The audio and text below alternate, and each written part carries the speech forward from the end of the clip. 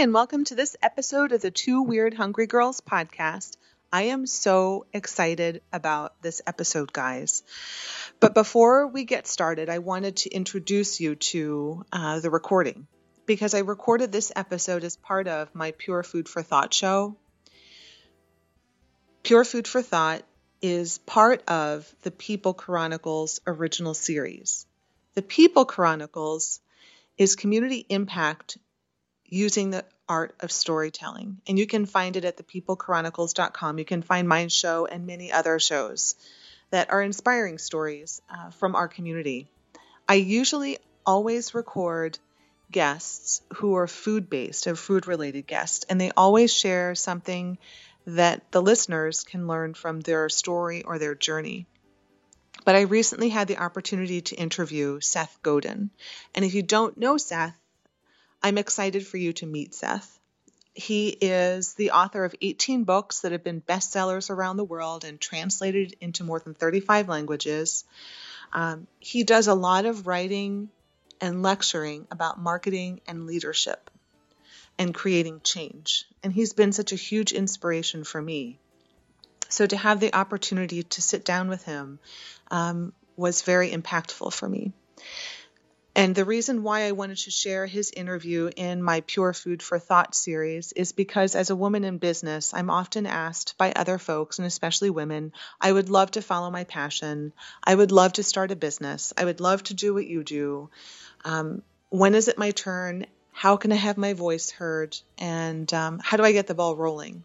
Which is a lot of questions and one I know. But here was an opportunity to sit down with a marketing professional and to pick his brain. So I hope that you enjoy this episode as much as I do and that you find inspiration.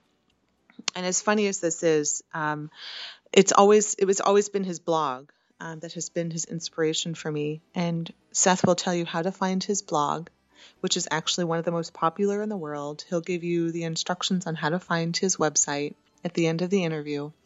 So please leave me some feedback. Let me know what you think, what you'd like to hear more of. And thanks for tuning in, guys. Hi, and welcome to this episode of Pure Food for Thought. I'm Phoebe. Thanks for Seth. Tuning in. Hi. Yes, and this is Seth Godin. We're recording from the sweetest place on earth. You knew that, right? The inimitable Hershey Lodge, where at any given angle of the compass, you can see 17 different typefaces all interacting with each other. Yes. I've never been here before. That's fine. It's cozy. Yeah. It is. Nice people. Most people probably know you, Seth, from your TED Talks, your 18 books that have been published worldwide, and the blog. Probably Twitter, too. You're heavy on Twitter. No, I don't tweet. Never tweet. Nope. No? The blog shows up on Twitter every day. Oh, okay. Okay, that's where people can pick up like the daily little thoughts. It's the first sentence of the blog on Twitter every morning.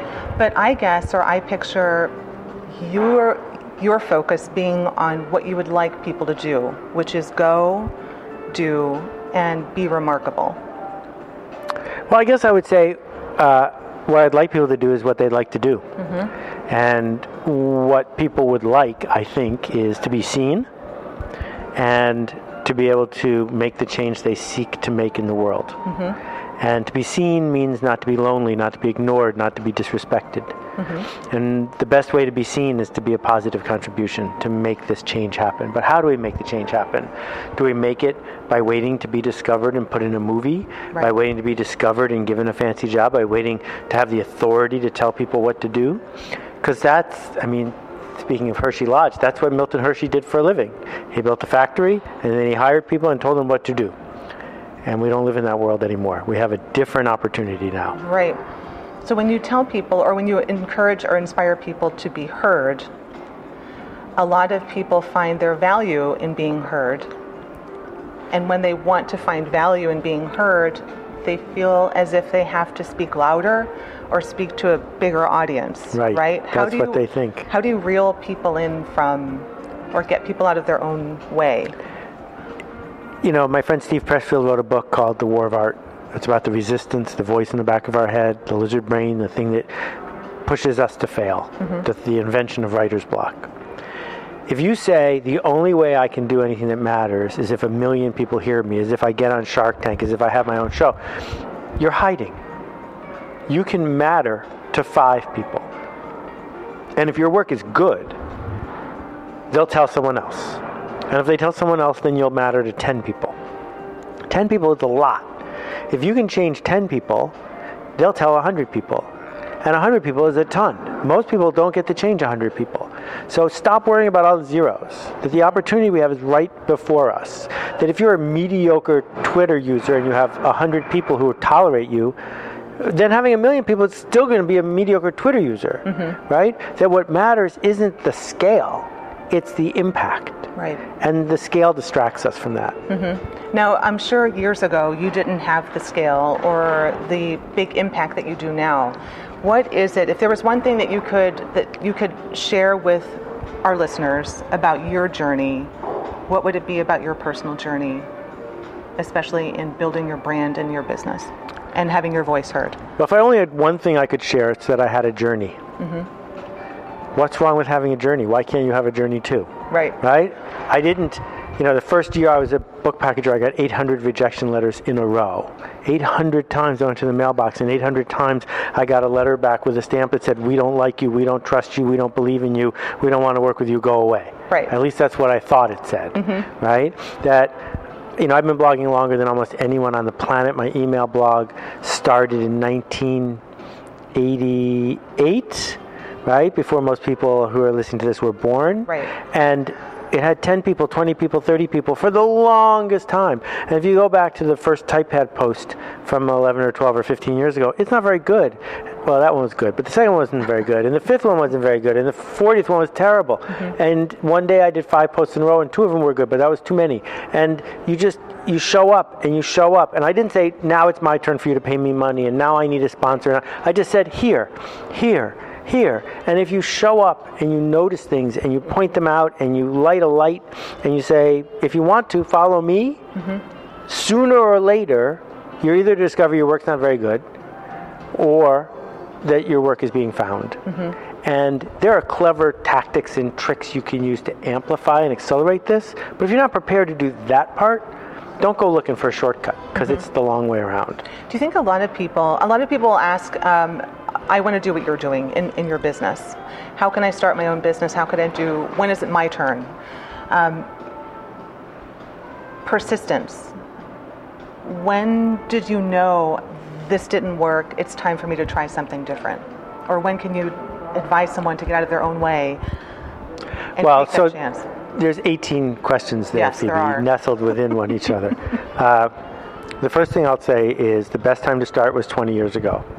The second best time to start is today.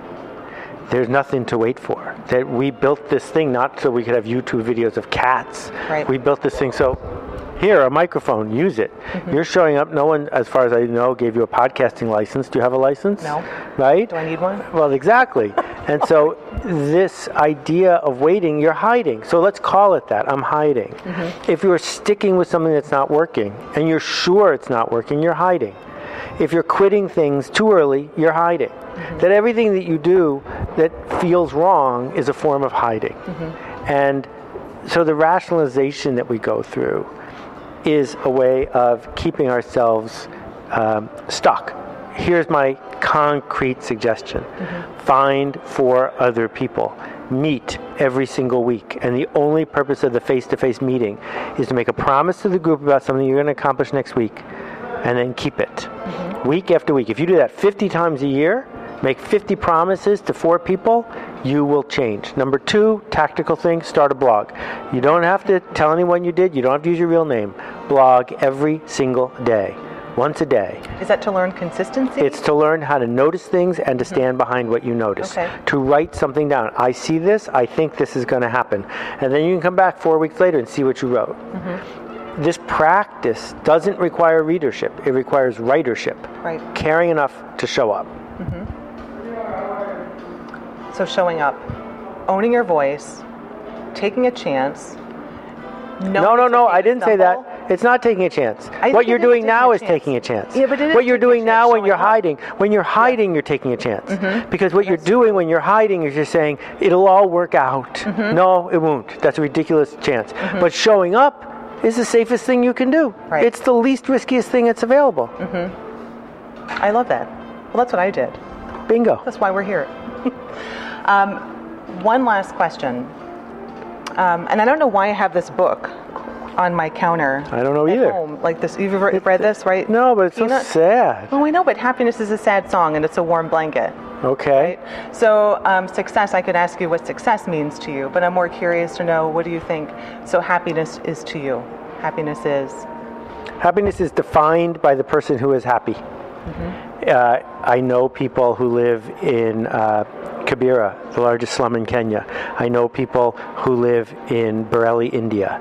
If they had your life, they wouldn't stop giggling, right? Happiness is in your eyes. If you decide tomorrow is going to be a happy day, it will be. Happiness is about perception.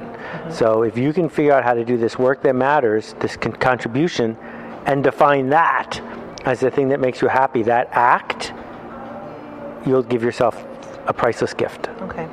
That's perfect. So show up and do it. And choose to be happy about it.